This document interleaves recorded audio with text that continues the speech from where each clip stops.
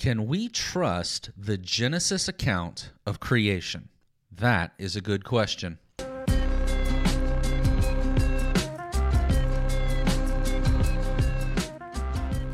Hello, everyone, and welcome to Church Questions, a place where listeners like you can ask questions about theology, history, leadership, church culture, or anything else having to do with successful Christian living in today's world. I am your host, Pastor Don McKeag. Today's question: can we trust the Genesis account of creation? Boy, oh boy, if you are a person of faith, which honestly, why are you listening to a podcast called Church Questions if you aren't? Please pray for me, because this is a hot button issue. Man, there's a lot going on with this question. There's a lot of questions under this question. And we're going to try to jump into as much of it as we can.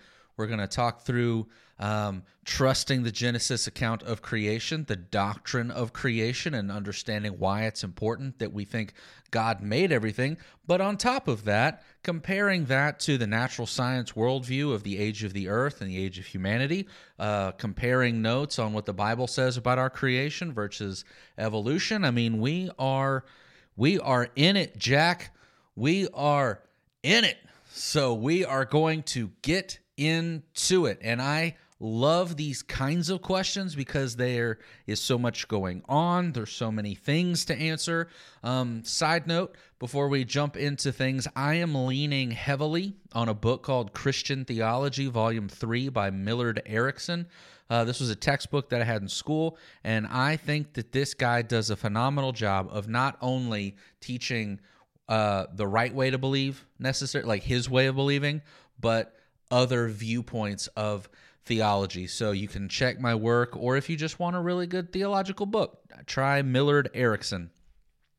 So can we trust the Genesis account? In that, we're going to talk through things like age of the earth, age of humanity, because the Genesis account of creation, as we're just getting on the same page, if you were to use what we have in Scripture and track things back chronologically. So we know Jesus was around, was walking around about 2,000 years ago. And then, Israel, there's a couple thousand years there, all the way back to Abraham. And from there we get to Noah, and from Noah back to Adam. And, when we put all of those pieces together, allowing some fluctuation, the creation account coming out of Scripture is that God made not only the earth and outer space, but humanity about 6,000 to 10,000 years ago, depending on how you look at the whole thing. A terminology that has been used for people that take that stuff literally is young earth, or young creationism. They believe that the earth is actually pretty young. To contrast that, what natural science, I have to be careful how I word this. Most scientists believe that the evidence is pointing to the age of the earth being roughly 4.5 billion years old, and that humanity, as we would understand humanity, is about 200,000 years old. Of course, the universe is older than that, and the universe would be older than that, and there are versions of humanity, like the Neanderthals, that would be a little bit older than 200,000 years after that. So, look, I'm not the best at math, but I feel like there's a pretty big gap between 4.5 billion and 10,000. Or even 6,000. So that's a pretty big discrepancy. And I'm of the opinion that the end of the 20th century was kind of one of the big eras for the fight and the discussion over all of these things. So we're going to be looking at, can you trust the Genesis account of creation? Because in that, we're going to have to answer age of the earth, age of humanity, where we all came from. When we look at things, where did those things come from? All of that is wrapped into this question, because the Genesis account, if taken literally, is that God made everything 6 to 10,000 years ago. So that's what the Genesis account is that if we're taking it at literal face value, that's what the Genesis account in Scripture is going to tell us. But now we've got natural science disagreeing with those numbers. And this is where a lot of the debate has been. This is where a lot of the fight has been. And this is why I ask for prayers as we dive into all of this, because I don't necessarily want to get caught up in the fight. And the reason I don't want to get caught up in the fight is I don't necessarily see the need for a fight. I am not in the camp. I am not of the opinion that faith and science are at odds with one another. I'm really not. And I figured out a long time ago that a lot of faith people really like being against the scientific community, and a lot of people in the scientific community like being against people of faith. They've picked a camp and they don't want anything to do with the other one, but I'm not sure that that's really the best approach.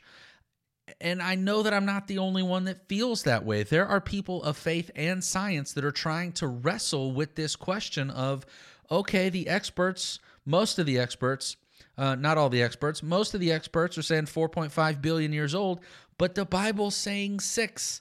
This isn't even close. So how do we find answers to this? Because here's my thing. Faith and religion are not at odds, faith and science are not at odds with each other, because both are attempting to discover the truth.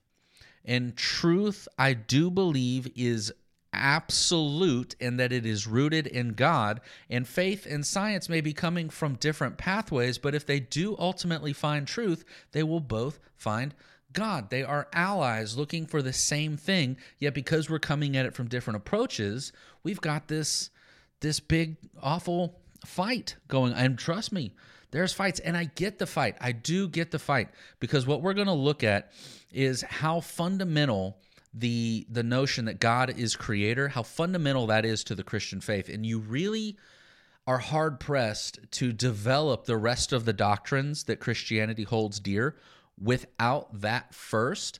Likewise, so much of the natural sciences and even behavioral sciences are rooted in things like evolution and rooted in this long-term time frame.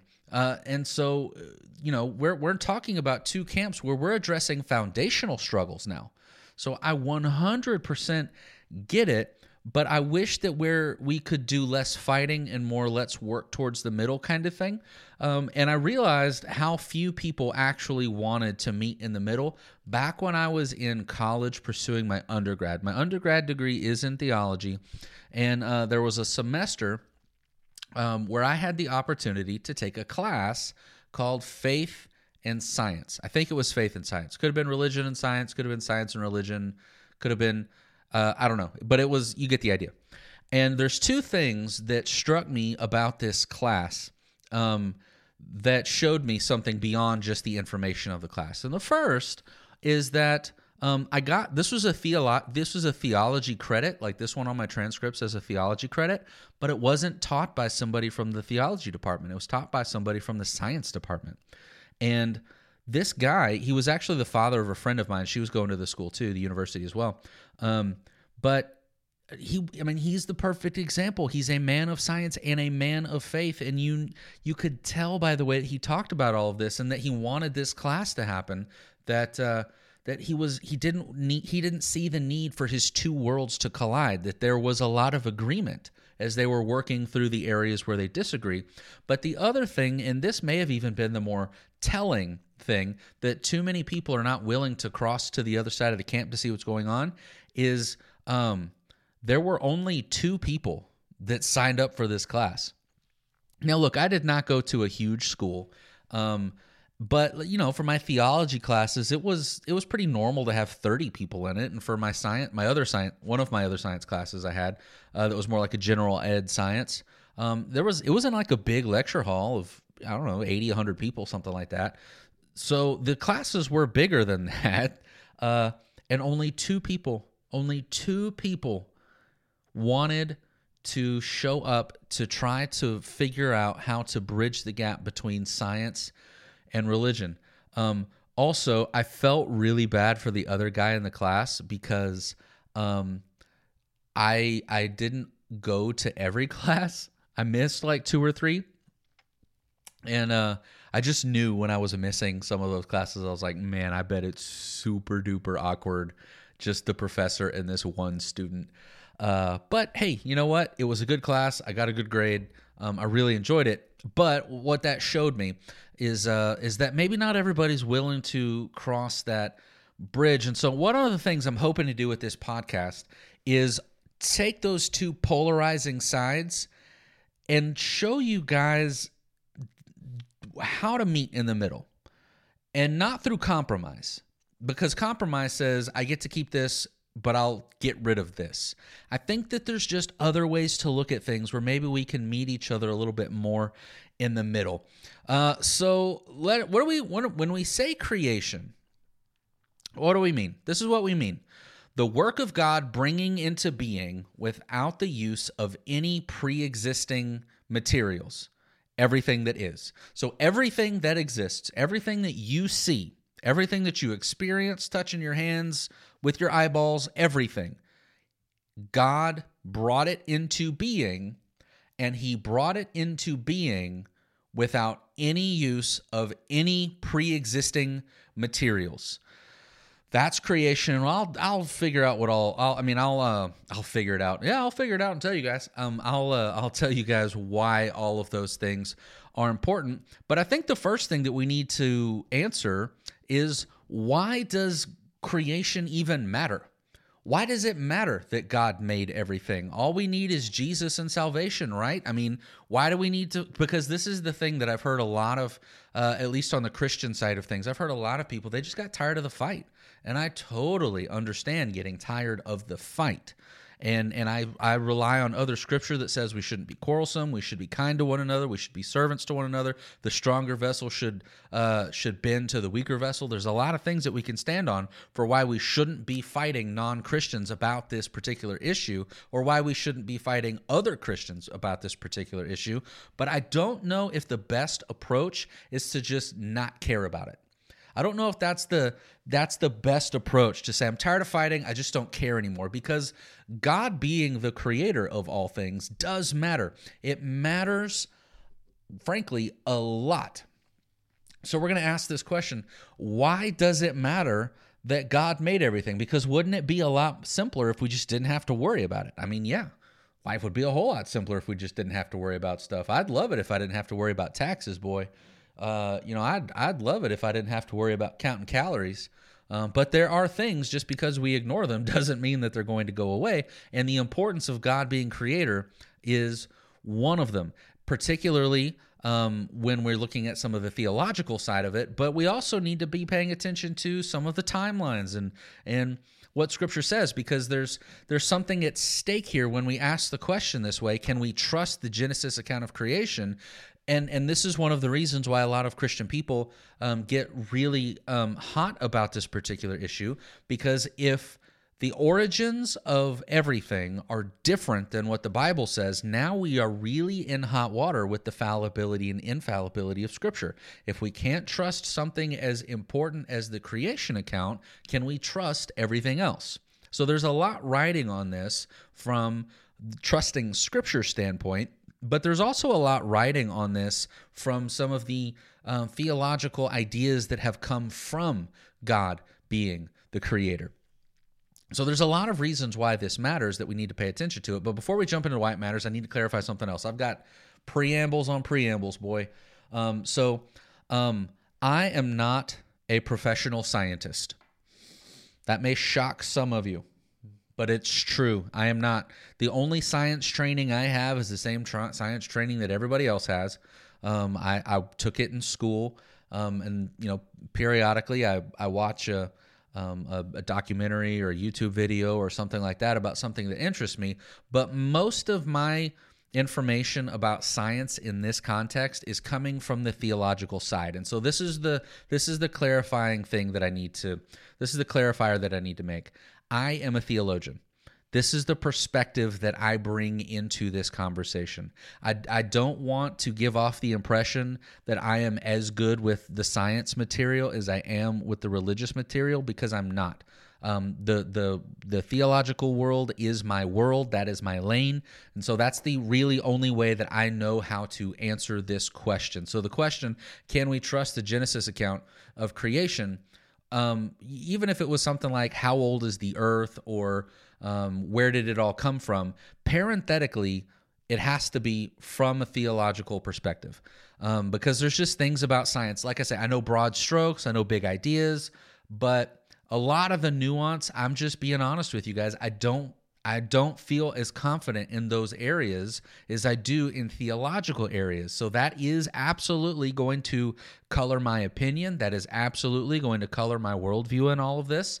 I wish that I could be an expert in everything, but believe it or not, I cannot be. So I am giving you that as a as another preamble, another preface to the whole thing. So why does it matter? Why does God being the creator even matter? Again, we're addressing, can we trust the Genesis account? And the first thing that we need to know about the Genesis account is that it says God made everything. In the beginning, God created the heavens and the earth. Genesis 1:1. Why does that matter? Well, first is the Bible places great significance on the fact that God created everything. So much so that the whole Bible, all of Scripture, starts with, in the beginning, God created the heavens and the earth. Just as a clarifier, if you have not heard my podcast on where Paul went when he was caught up into the third heaven, you should go listen to it. It was a really fun podcast to do. But I make a point there that when the people were writing the Bible, they didn't necessarily have words for like sky, outer space, and the place where God lives. So they looked up and they knew they were different. They knew sky, outer space, and where God lived. They were different, but they just looked up and saw stuff, and so they called it heavens, plural. And all of that is heavens. So when we read in Genesis, God created the heavens and the earth, literally what it's saying is God created the sky, which we might call the atmosphere. He created the outer space and everything in outer space, which that's no small feat, as well as the spiritual realm where he lives, and earth. So that's what that's saying. And the Bible places great significance on God being the creator. That's how we are introduced to him, and that is the foundation in which everything else we know about God is built from. He is the creator. On top of that, understanding the nature of Jesus and the unique nature of Jesus being both God and man is linked to God being the creator. Genesis 1:1 says, in the beginning, God created the heavens and the earth. John 1:1 says, in the beginning was the Word. And the whole purpose of, not the whole purpose, but one of the main purposes or themes in the Gospel of John is to address the divinity of Jesus, that he wasn't just some man, but he was God made flesh. And so understanding like God, and we'll get into more of this, but just understanding that he's creator is fundamental and foundational, so much so that that's how Scripture starts. And understanding the nature of Jesus is even tied to this. So it's the Bible places great significance on it. Number two, a significant part of the church's faith, it's highly important aspect of the church's faith and its teaching and its preaching. This is a central theme. This is a central thing that is taught about God, and it has been historically. So one of the things about the Christian faith is that the church, the history of the church and the development of theology go hand in hand. They're almost the exact same thing. If you want to study theology, you're going to have to study the historical context that drew out these theological truths hidden in Scripture. Likewise, if you want to study church history, you're not going to understand everything that's going on if you don't also understand the theological implications of things that happened. And so we understand oftentimes theological developments through time. It's like we can put it all on a piece of paper, like this is what Christians believe, but sometimes it really helps to understand that these thoughts were developed over hundreds or thousands of years, and that helps us kind of give a little bit of credence to the foundational ideas that helped develop other ideas. And God being creator is one of those early foundational ideas. The Apostles' Creed, which is probably the earliest creed that we have, at least one of the earliest creeds that we have that we're still using, it starts with this: I believe in God the Father Almighty, maker of heaven and earth. So this is one of the first creeds that we ever had, and we've held on to it, which tells us all other theological ideas that we've developed since then, like since 1700 years ago, agree with this idea. So it's crucial to that, and so yeah, it's just a part of our history. But I don't mean that in that we have to hold on to traditions. When we say that something is a part of the Christian history, in a theological perspective, what we're saying is that it's closer to a foundational idea that's helped develop other ideas. So number 3, why does it matter that God is creator? It affects our understanding of other doctrines, which is similar to what I was just saying. Some of the doctrines that are affected by God being creator is our understanding of humanity's place as a creature. We are creatures. On top of that, what we see is that when God made everything, he made it good. And I'll dive into this in just a little bit, but he made everything good. But the fact that we are now sinful by nature means that it's our fault. It's not God's fault. So now we can develop the idea of salvation. Now we can develop the idea of atonement and redemption and reconciliation. There's a lot of things that are going into this just by understanding God created all things good, but if we're not good, what does that mean? Another doctrine is the rejection of dualism, which is a little bit of what I was just talking about. So dualism, if Christian theology and Greek philosophy made a baby, what you would have is dualism. Dualism essentially says if it is spiritual, it is good. If it is material, it is bad. Everything that you can touch, see, smell, taste is inherently bad. It is inherently evil. And this is, again, some Greek stuff, but and so there was a group in the New Testament. Paul was dealing with them, and they existed for a long time, called the Gnostics. Gnostics. I don't know. I got lost in the spelling, but it starts with a G. Gnostics. It's similar to the word agnostic, meaning wisdom or knowledge or something like that. But this was a cult. This was a Christian cult, and what they taught was this idea: if it's spiritual, it's good. If it's material, it's bad. Well, two big problems with that. One, it leads you to something called asceticism, which isn't necessarily bad, but it also isn't necessary. Asceticism is, I'm selling all of my possessions. I'm not going to own anything. I'm going to live this beggar lifestyle, all for the pursuit of spiritual growth. That the way that I get spiritually mature is by reducing the material things in my life. And that's, I don't know, that's not necessarily a scriptural place unless you feel like, well, anyway, I don't want to get lost in this, but asceticism is how you get from there. But really, here's the big issue, and this is what the Gnostics taught. If spirit stuff is good and earth stuff is bad, material stuff is bad, then there is no way that Jesus became human, that God, perfect, pure spiritual self, would defile himself to becoming a person, the evil, gross person. So what it was is that it was a spiritual projection, that Jesus wasn't actually a person. He was made to look like a person. Here's the problem with that viewpoint.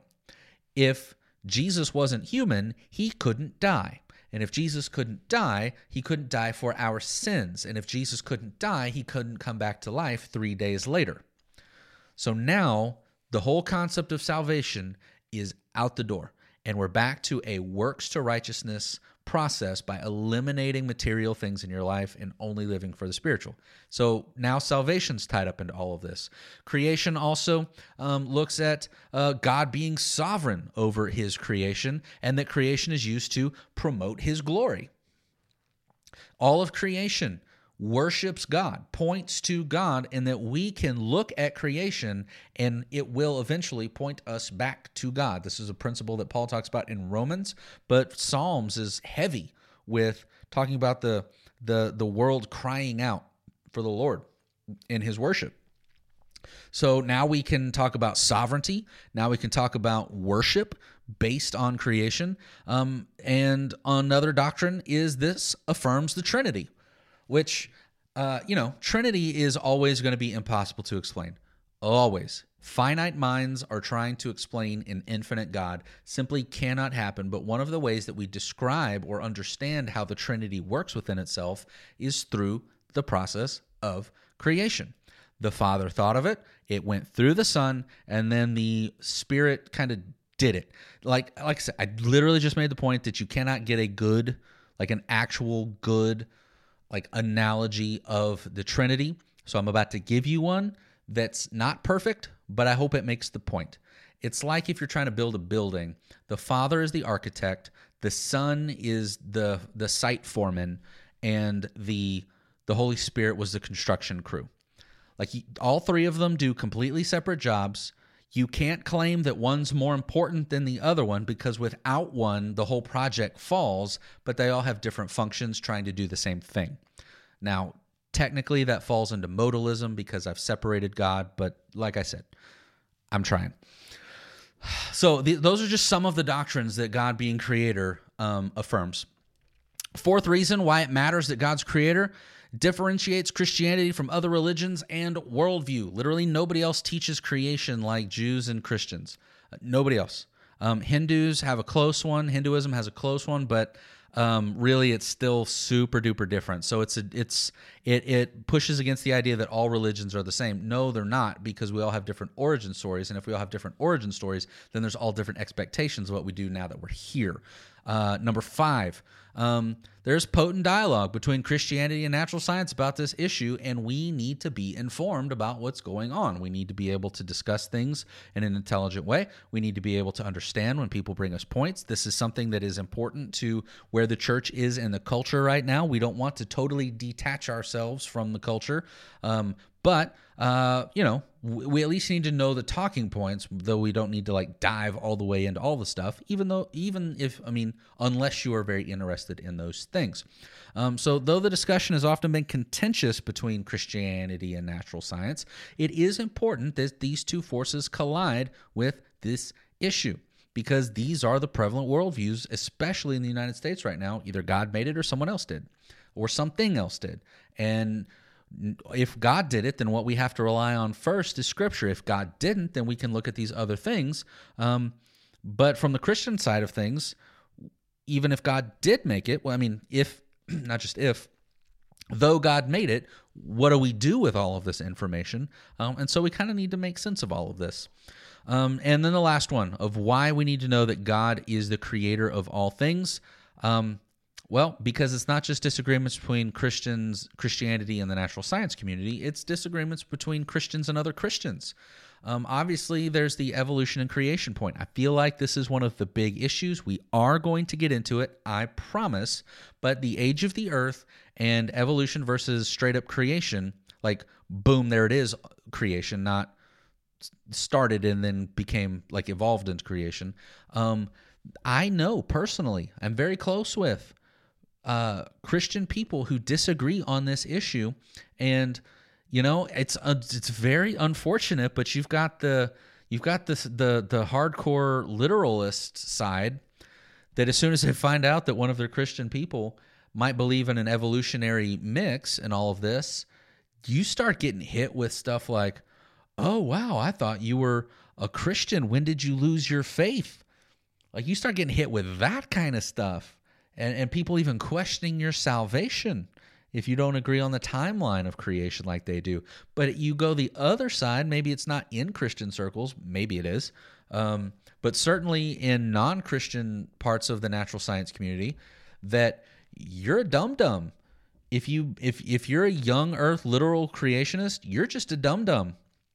And anything else that you have to say is irrelevant because you are a dumb person. You are a silly person if you believe this, and I will not listen to anything you have to say. Well, sir, I'm just trying to tell you that we don't have the extra large fries anymore. That was a weird example. Don't worry about that. But you get shut down completely. That's my point. You just get shut down completely if you have this view. And so there's a lot of fighting between brothers and sisters in Christ. And so we're going to look at here in a little bit some of the nuances and subpoints that maybe we can find some more common ground in all of this. I'm going to give you guys a buzzword, though. It's called ex nihilo. EX space NIHILO literally means out of nothing. When we say that God is creator, this is the buzzword. When we talk about the nature of God, Trinity is the buzzword. When we talk about being made in his image, Imago Dei is the buzzword. When we talk about salvation, grace is the buzzword. This is the buzzword for creation. Ex nihilo, out of nothing. God created what we have without pre-existing materials. And then there have been subsequent creations using those materials afterwards. So the important thing about the creation idea is that God made everything out of nothing. After that, he made some things from what he made earlier. Here's an example of that. When he formed Adam out of the dust. So God first created the dust, then he made Adam. So we're agreeing to two ideas that first, God created all of the materials. Then, sometimes, God took those materials and did something else with them. And this is a point of contention that a literal viewpoint of Genesis is, or the doctrine of creation, doesn't have to be a literal viewpoint of Genesis. This is something that the doctrine of creation is going to disagree or at least try to answer a question that natural science isn't ready to answer. The origins of everything, as far as I can still tell, that the consensus is still on the Big Bang, which is literally everything that exists throughout all of the universe was at one point in time condensed to a tiny, like the size of a period on a page. It was all condensed to this tiny little dot, and it just got so, spinning fast and all this stuff that eventually just, boom, exploded. Bang, everything now exists. And one of the hard questions that Christianity has an answer for, that natural science alone does not have an answer for, is where did all of those materials in the dot come from? It's like, okay, I get what you're trying to say. Everything that exists started from that dot. Where did that stuff come from that's in the dot? Christianity, the doctrine of creation, says that everything that is came from nothing. God created it out of nothing. I'm not saying that God used the dot, but he could have used the dot, and we'll get into that. But Christianity at least has an answer for where did all that stuff come from. God made it out of nothing. And look, I've got a ton of scripture here on this idea. I'm not going to give it to you because I'm looking at this wall of text now with scripture. I won't give it to you, but I will give you just a few, and then I'll tell you that the rest of it's kind of saying the same thing. So New Testament, there's this phrase, from the foundation of the world. That phrase is in Matthew 13:35 and 25:34. Luke 11:50, John 17:24, Ephesians 1:4, Hebrews 4:3 and 9:26, 1 Peter 1:20, Revelation 13:8 and 17:8. And there's a ton more that have similar ideas in the beginning of the world, in the beginning of creation, which God created. All of that is pointing to the idea that the beginning of the creation and the creation of the world happened at the same time. I got a quote here by Werner Forster. These phrases show that creation involves the beginning of the existence of the world, so that there is no pre-existent matter. Meaning God didn't just create a whole bunch of stuff, sit on it for a while, and then make the earth. When he made stuff, he made the earth with it. And another clarifier, there's something called process theology, which teaches that it's not that creation came out of nothing, it's that creation came out of chaos. It's not how I see it, though God does bring order out of chaos. In this instance, in creation, God brought it out of nothing. God did not make merely a certain part of reality with the remainder attributable to some other origin. He made all of reality. Everything that exists, God made. God made the heavens and the earth. If it exists, God made it. Where did it come from? Nothing. He spoke it into existence, which is like the coolest thing ever. Look, I get how dumb it is to try to get you guys excited about how great God's imagination is. I mean, the dude made the platypus. He was like, ducks are great, beavers are great. How about we combine the whole thing and just see what happens? Like, I get that God has a great imagination, but it just kind of floors me whenever I think about God was able to conceive the idea of something before something ever existed. Like, all that there was him, and he was perfectly satisfied with himself and had the imagination to go, let's get something. It's just an awesome thing. It impresses me, at least. I feel like it's a pretty awesome thing. So, moving on, what are the theological implications of the doctrine of creation, that God made everything? And this is where the rubber starts to meet the road. I needed to lay some groundwork, really showing you, address some of this in the why it matters stuff, but that was just to kind of get people geared up. Like, okay, this is something that we do actually need to care about. But now when we start looking at the theological meaning of the doctrine of creation, we're going to start finding some of the reasons why there are fights between Christianity and natural science, or some scientists. And here's the first one. If God made it all, then there is no ultimate reality other than God. God made it. God rules it. God is in charge of it.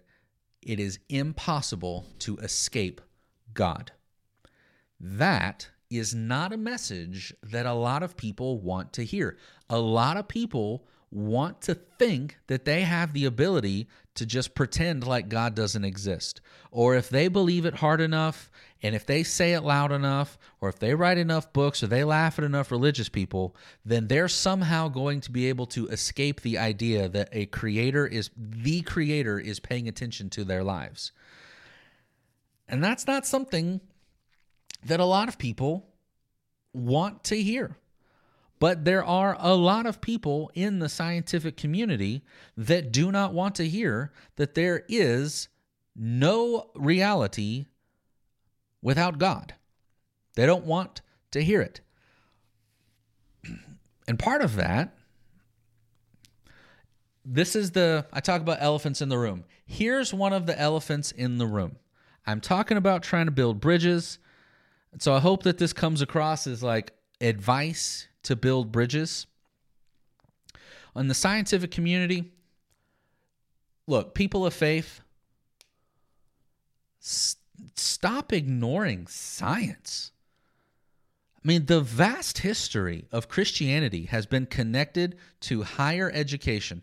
Christians have always been people of education. We are a people of the book. We are people of philosophy. We are people of logic. We have always supported scientific efforts until very, very recently. Every major scientific breakthrough that has happened in the West happened because the church funded it.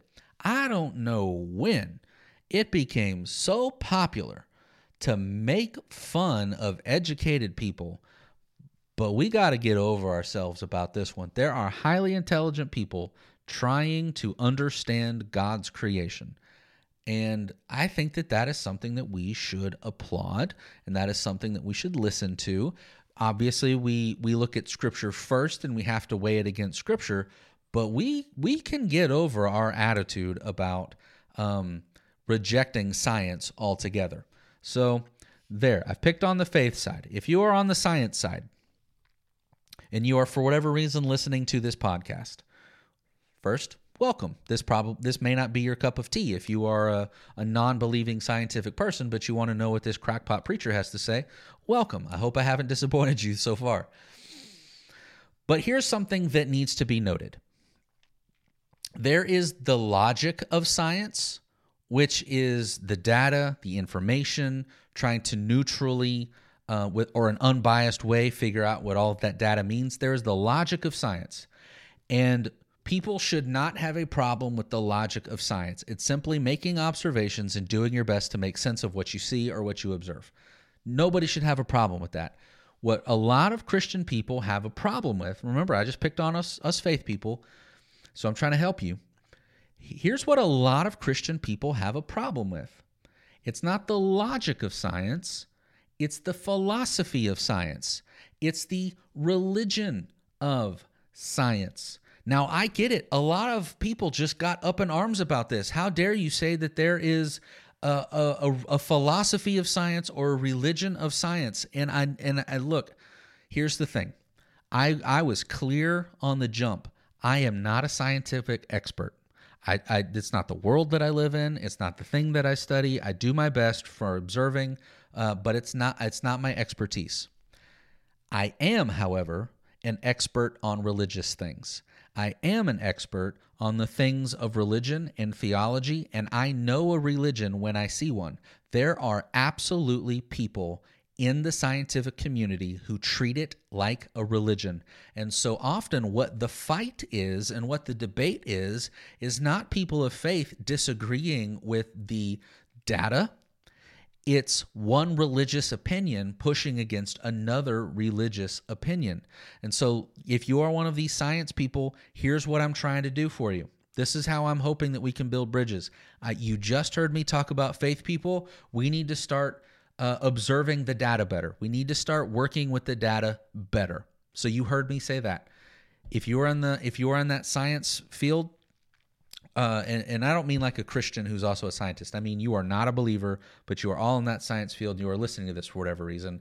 Here is this is what I'm telling you that will help build bridges so that the Christian community will start listening to the data that you have.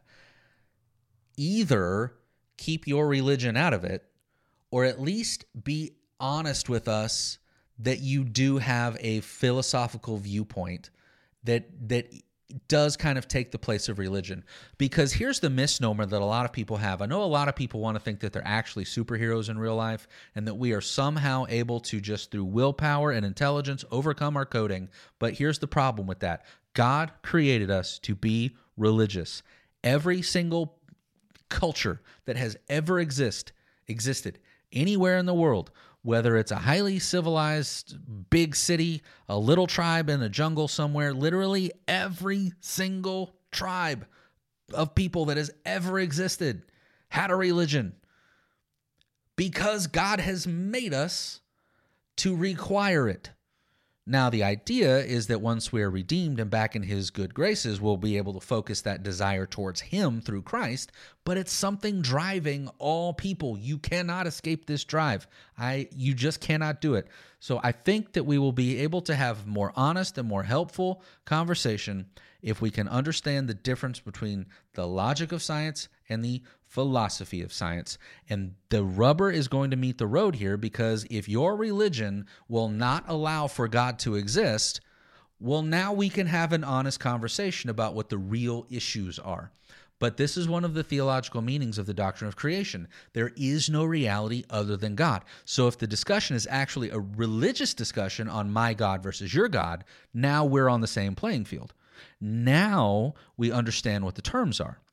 But if it's just about using data, I would say that there's not much data that I'm familiar with, granted not the expert, not much data that I'm familiar with that can definitively say there absolutely is no God. I just don't think you can say that. Number two, there's 7 of these. I'll try to work through them a lot faster than that because I want to get into like the age of the earth, and there's a bunch of theories on that.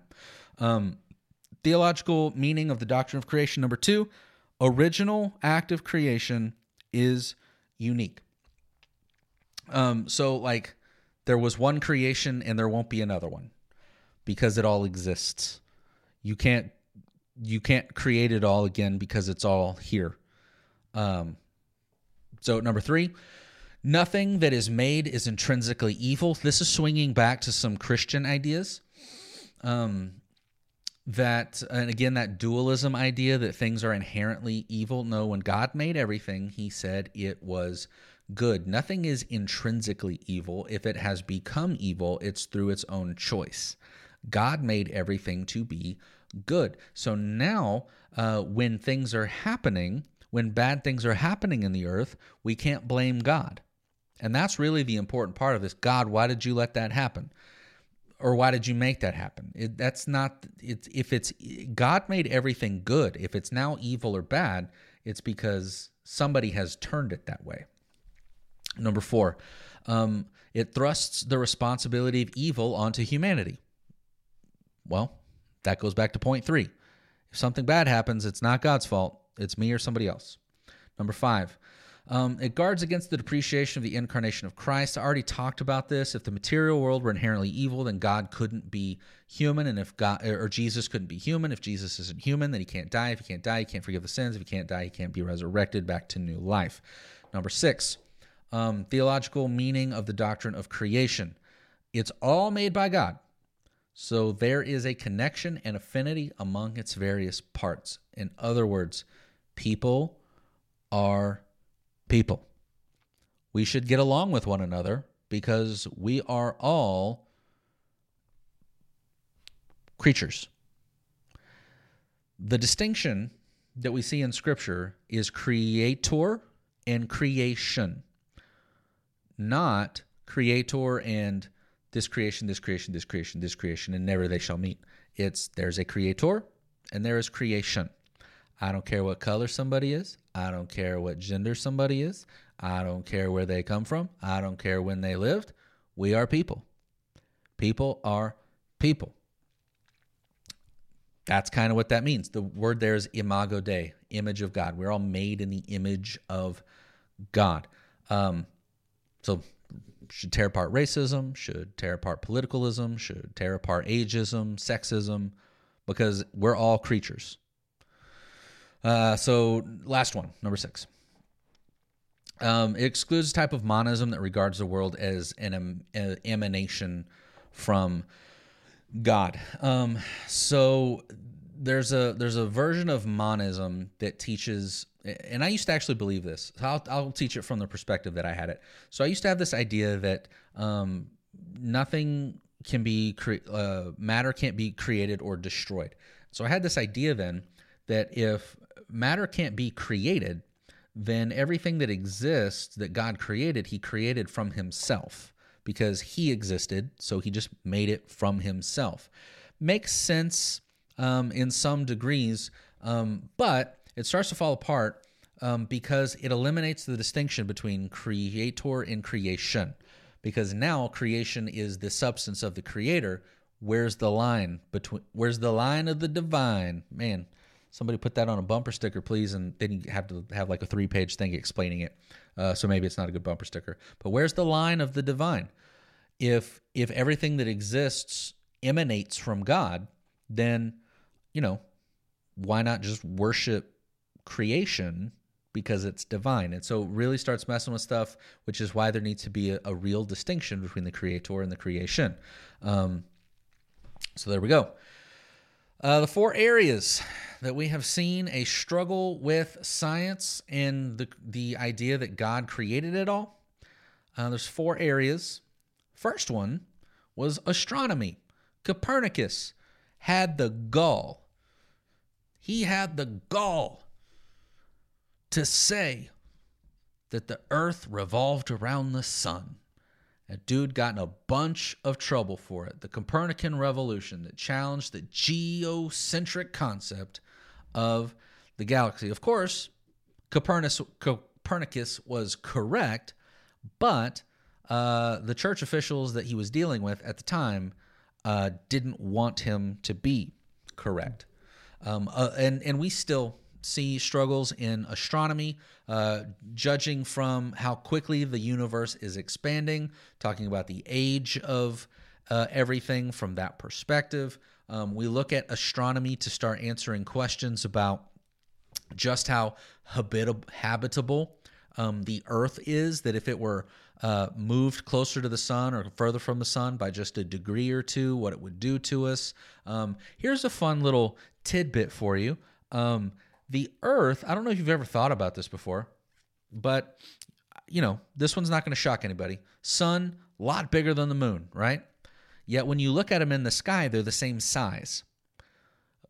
In my opinion of God being creator, he created the earth to be in such a perfect position that the sun and the moon, though radically different in size because of their distances, look the same size in the sky.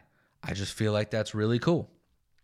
So we look to astronomy things to try to answer both of these issues. Another one is geology, which is rocks and strata and that kind of stuff on the Earth's crust. We often are going to use that to evaluate the age of the Earth. That's one of the main reasons why scientists believe that the age of the Earth is 4.5 billion years old, is looking at rock layers. The creation idea would fly in the face of that, particularly when you account for the Noah's flood, which we will get to. Biology, this might be the big one. It's probably now, these days, bigger than astronomy, because in biology, you have Darwinianism, survival of the fittest, and evolution versus creation. And then the fourth one, which is the newest one, is anthropology, or the study of people. So one, the origins of humanity. Where did we come from? Did we come from Adam in a garden, or, from the Fertile Crescent and there was, two people, or did we come from Neanderthals first and then Homo erectus, like all of that kind of stuff. But also into some kind of like behavioral sciences. Do we have real free will? Or is some of our life determined for us? Free will versus determinism. And then the inherent goodness of people or the inherent depravity of people, which this is a fun one for me. A lot of Christian people are going to go, no, the human soul is depraved without God. And then people that don't know God on that level, haven't accepted Jesus as their Savior, a lot of them are going to be like, no, people are inherently good. And it's like, yeah, that's duh. Because to become a Christian, to like go through the process of salvation, we have to admit our sinfulness and our need for a Savior. And if somebody would ever come to the point of really understanding just how sinful they were, they would cry out for a Savior. So the fact that they haven't cried out for a Savior tells us that they haven't evaluated just how sinful they and other people are. So yeah, that one's just funny to me. Like, it's like, well, yeah, duh. It's like a guy wearing a blue shirt next to a guy with a red shirt, and the guy in the blue shirt's like, blue's really my favorite color. And the guy in the red shirt's like, that's interesting because red is my favorite color. And you're like, well, duh, guys. So anyway, those are the four big areas of science, and that's the interest, and that's the fun part about the creation account is how much of science it addresses. It touches four really big parts of science: all of outer space, all of the earth, and all of humanity. I'll do Chandler Bing. Could it be any bigger than that? Was that a good Chandler? Whenever I was growing up and people and Friends was still on TV, my group of friends always called me the Chandler, the least good looking but sarcastic of the three males. So, I had that going for me. Look at now, I've got a podcast. So let's look at the 6 theories of the age of creation. So here's what these theories are trying to do.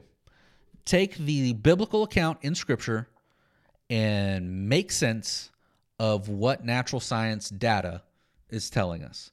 This might be of particular interest for you. I hope that it is, because this is where we're going to start answering the question, how old is the earth? Again, really our options right now are 4.5 billion or 10,000, give or take. So here's the first one. The gap theory. The gap theory says that there was an original, quite complete creation of the earth, perhaps billions of years ago, before the creation in Genesis 1:1. Some catastrophic event occurred, thus making the earth empty again, and then the creation account of Scripture is only meant to tell the story of our creation. So this is an old earth idea, old earth, young creation. And I'll try to differentiate that through all of them. It's old earth, young creation. So the idea then is, yes, we should be able to see that the earth is billions of years old, and you should be able to find fossils talking about an older creation that used to exist. But what Scripture is talking about, and this is kind of an important distinction on how we read Scripture, the argument for this would be the creation account of Scripture isn't meant to tell us everything. It's meant to tell us what happened in regard to our creation. That this isn't a history book that's supposed to tell us all things. It's just to tell us what God wants us to know about our creation. That He created it, and here we are. He created everything, and then He created people, and here we are. There's some exegetical struggles with this. It's not impossible, though. The exegetical struggle would be connecting the creation of humanity in the same week as the creation of the earth. So you'll have to look at some other things to kind of get there. One possibility is that Genesis 1 is actually a poem, which it is. It is a poem, and it is written in a distinctly different way than chapter 2. It's almost as though the Moses, who I think wrote it, started with this very popular poem and then put the creation story into it. It's like, here's the poem everybody knows, catch your attention, and then we're going to start with the actual account. So if you look at it that way, it's like everything's already existed. This is how Adam was made. And then and what some people would say about this particular theory is what Scripture is teaching is not the history of all of humanity, but the bloodline of Adam. So we're not looking at all people that were made. It's that God made a special man and put him in a special garden and gave him a special wife. And when they sinned, they had to leave the garden and go be like other people. But there were other people outside of the garden. And that's who Cain married whenever he was banished. And that it was this idea of it's special person in Adam, special person in Noah, special person in Abraham, special person in Christ, and that everybody else now gets to be special through Christ. That's kind of some of the ideas that we have to go through the gap theory. But it doesn't take everything literally. It doesn't take the scriptural account literally. Number 2 is the flood theory. This is talking specifically about Noah's flood, and I would say that this is not a standalone theological idea all by itself, but it is something that is necessary in understanding young earth, young creation. So by the way, old earth, 4.5 billion. Young earth, 6,000 to 10,000. Old creation, 4.5 billion. Young creation, 6 to 10,000. I'll just clarify that. So the young earth, young creation needs Noah's flood to have happened, needs a cataclysmic worldwide flood to happen to answer a lot of the things, a lot of the questions that natural science is bringing up. Where do the rock layers come from? Well, for over a year, the earth was covered in water, and so all of the sediments got mixed around and laid down in different order, and boom, there you go. Where do all of these canyons come from that appear to be carved out from rivers over millions or billions of years? A single great deluge knocked it out of the way. So it answered, like, why are there dinosaurs? Well, because they all died suddenly and were pressed, and fossils, and they were pressed. So a lot of the things that natural science is trying to answer with time, young earth, young creation is answering with a flood, a giant flood where waves are moving at 1,000 miles an hour with tons and tons of pressure being put on stuff. did in a short amount of time what would have taken millions or billions of years to do without it. I mean, so that's imperative to understand about the flood theory. Side note, anecdote: if there was a worldwide flood 4,400 years ago, how old do you think the oldest tree that we know of? How old do you think that tree would be? About 4,400 years old, right? Well, last I checked, the oldest tree that we're familiar with is 4,200 years old. I don't know. Interesting. Number 3, the ideal time theory. This might be one of the more popular theories. This is young earth, young creation, but the idea is that God made everything in maturity. So when he made the earth, he made it look as though it were billions of years old. When he made the universe, he made it look as though it was billions of years old. He built everything in maturity. And the thing that people always point to this was, look at Adam. He didn't make Adam as a baby. He made Adam as a full-grown man. And like I said, this is highly popular. And there's 2 reasons for why it's highly popular. It answers both of those questions of like taking scripture literally, young earth, young creation, but also what do we do with all this natural science? Well, that's just how God made it. And, there's some versions of this where, dinosaurs didn't actually exist. God just put bones in the ground. That seems weird and it's kind of reaching to me personally. But then there's other that's like before the flood, and again, this is imperative. Before the flood, there was another layer in the atmosphere that, added more oxygen to things, added more moisture to the air, kind of created this super greenhouse effect and allowed animals to get a whole lot bigger. Food was more nutritious that allowed for all those kinds of things. So it answers the dinosaur thing in that way. So like I said, this is super popular. And here's the interesting thing, the other reason why this is so popular. You can't disprove it. You can't disprove it because it's like, yeah, God made everything, but then he made it all look mature, which is why it looks mature. And there's a theory, man, I just heard about this. It was like the last Thursday theory. Somebody like made a satirical point about this that was like everything nothing existed until last Thursday.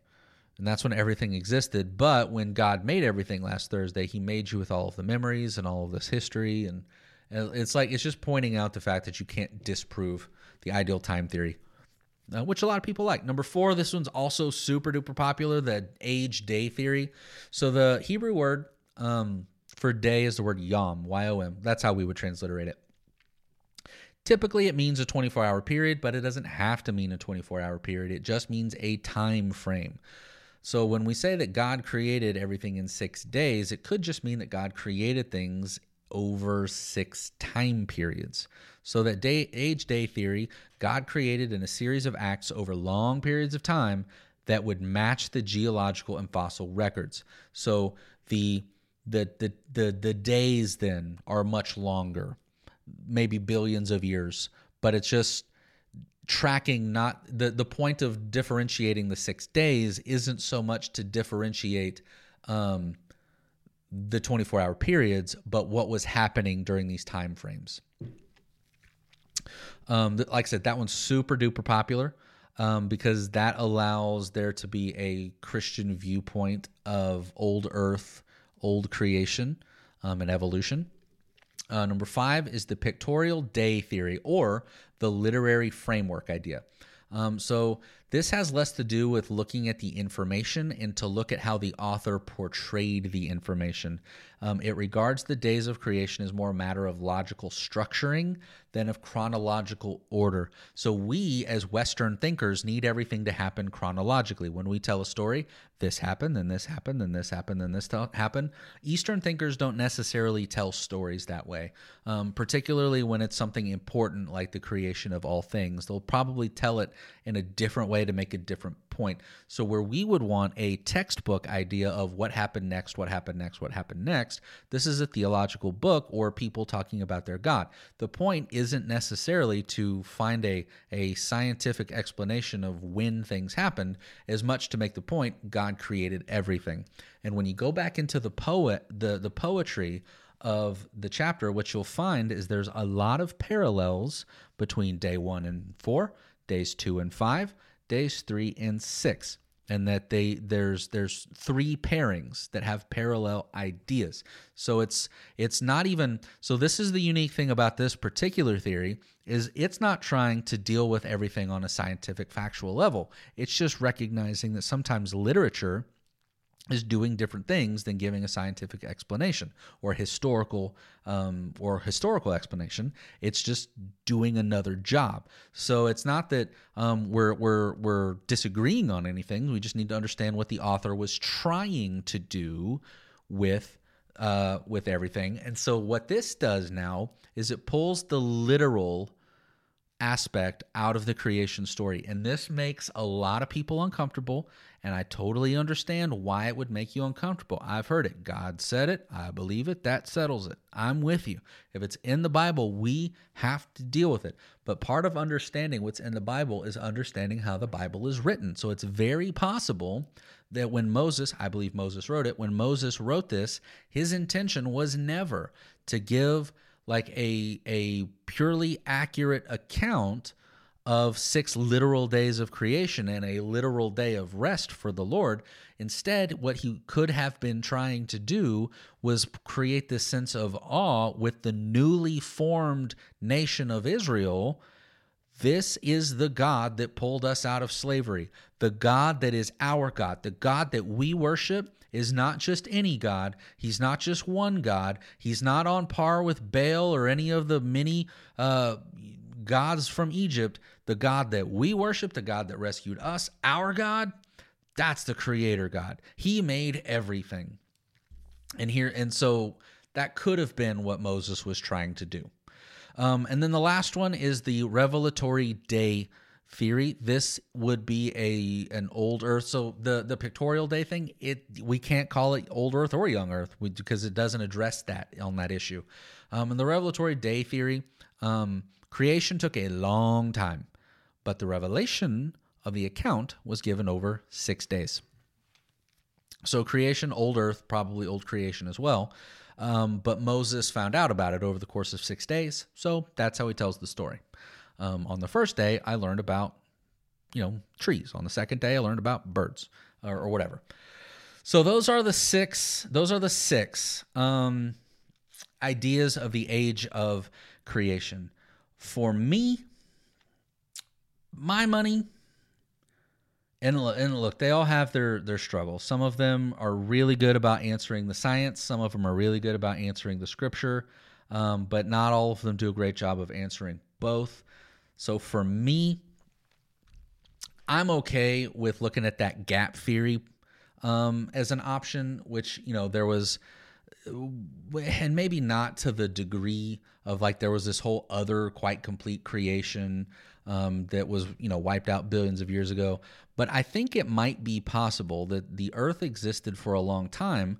And then what the Bible's tracking is Adam and that bloodline to Christ and the introduction of the world into Jesus. So I think there's a lot of credence there. I would want to explore that idea quite a bit. I think the nuance of that one is found in understanding the literature. I think the science would be okay with it on that side. And I like that the gap theory is able to answer both of the ideas fairly adequately if you can get the literature to make sense, but I totally get that you may not be able to. So after that, I probably would lean more towards just the ideal time, young earth, young creation idea, but I don't feel as though, I don't know. And that one's just because that one for me has some logical issues. Like, why would God just put bones in the ground? That doesn't make any sense to me. So you do that, you got to do the flood theory. I don't know. I'm looking at all of them. The pictorial day theory, which is just like the intention that Moses had in writing all of this, I think that's probably something that we need to pay quite a bit more attention to. There's so many genres of literature in Scripture that taking things at just a superficial face value isn't always the best approach. It just isn't. And I'm not saying that that we can't trust Scripture. It's that we need to understand what's happening we just need to understand what's happening. So I think that pictorial day or that literary framework, that one's something that we probably need to pay a lot of attention to as well. But as with a lot of things, probably the real answer is a mix of a lot of these things.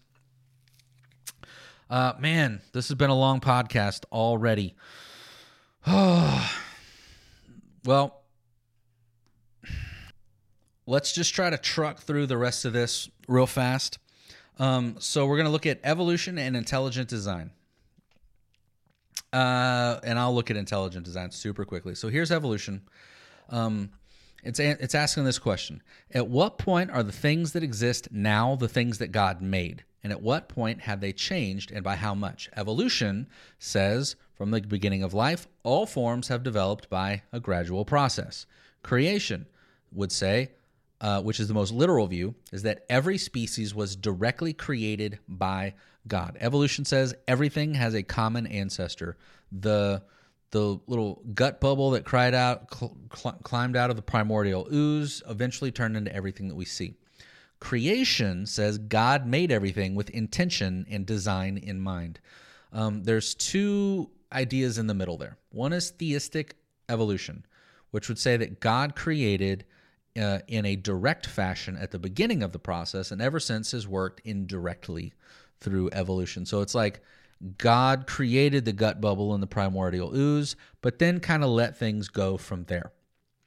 And if you're going to look at this viewpoint, you are old Earth, you are old creation. You are using all the scientific data on Age of the Earth. You're using all the scientific data that is pointing to evolution. One of the things that you have to deal with around this idea, though, is how clearly in Scripture there's a difference between humanity and the rest of creation.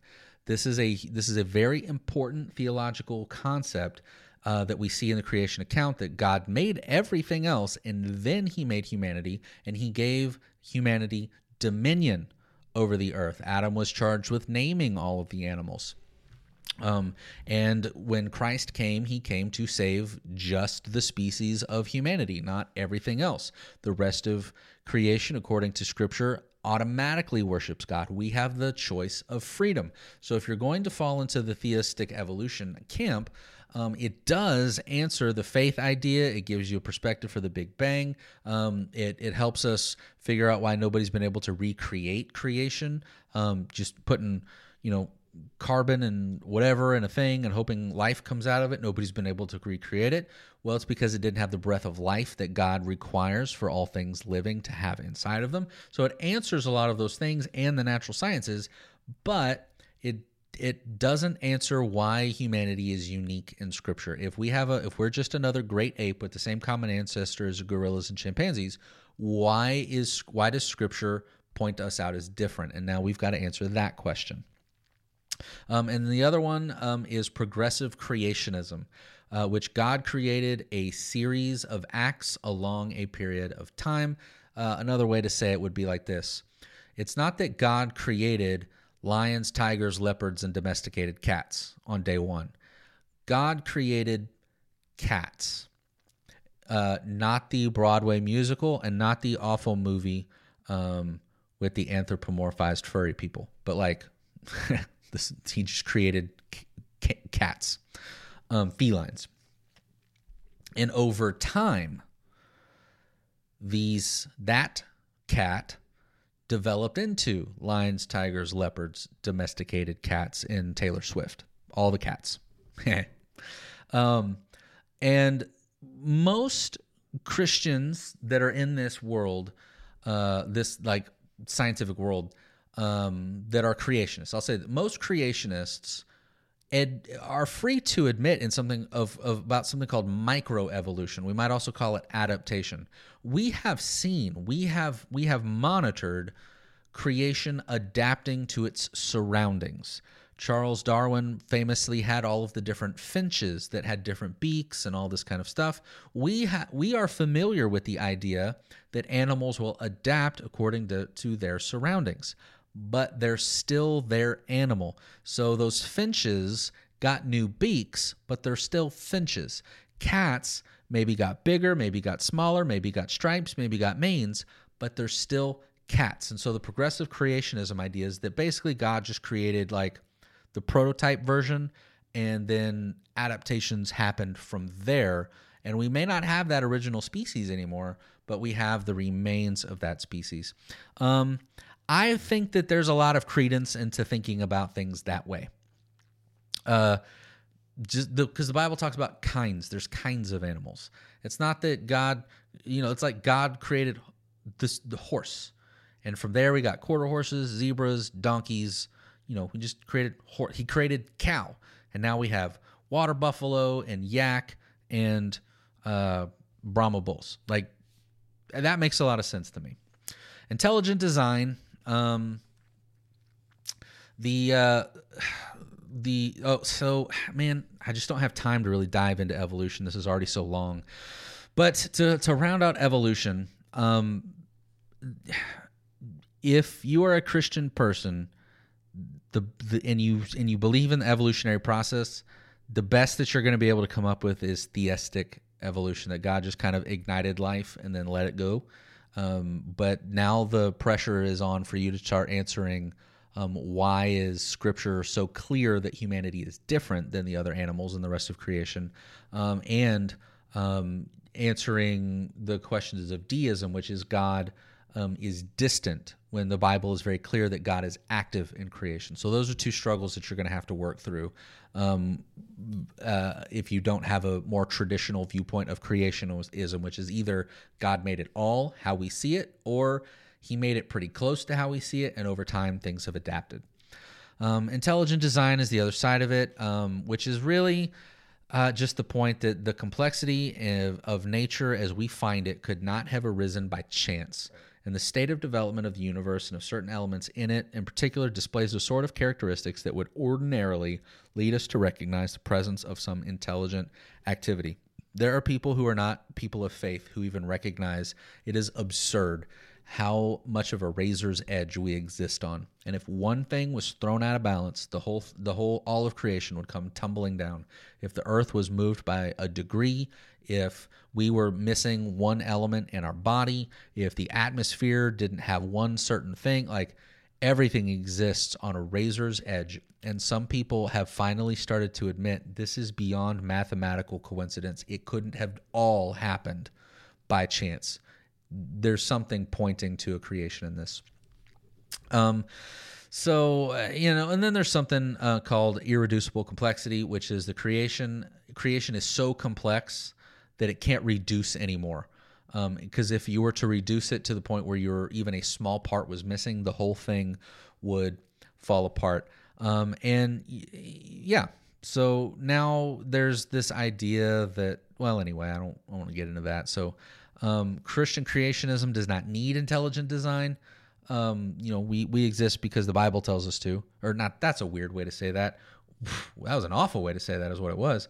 We believe that God created everything because the Bible says God created everything.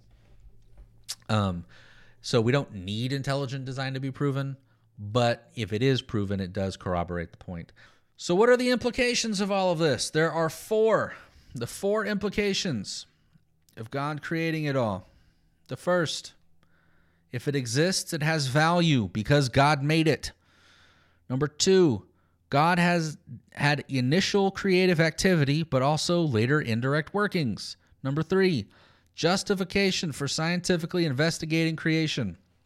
In other words, it is a noble pursuit to pursue science because you, whether you believe it or not, are endeavoring to better understand God's creation. And number four, nothing other than God himself is self-sufficient or eternal.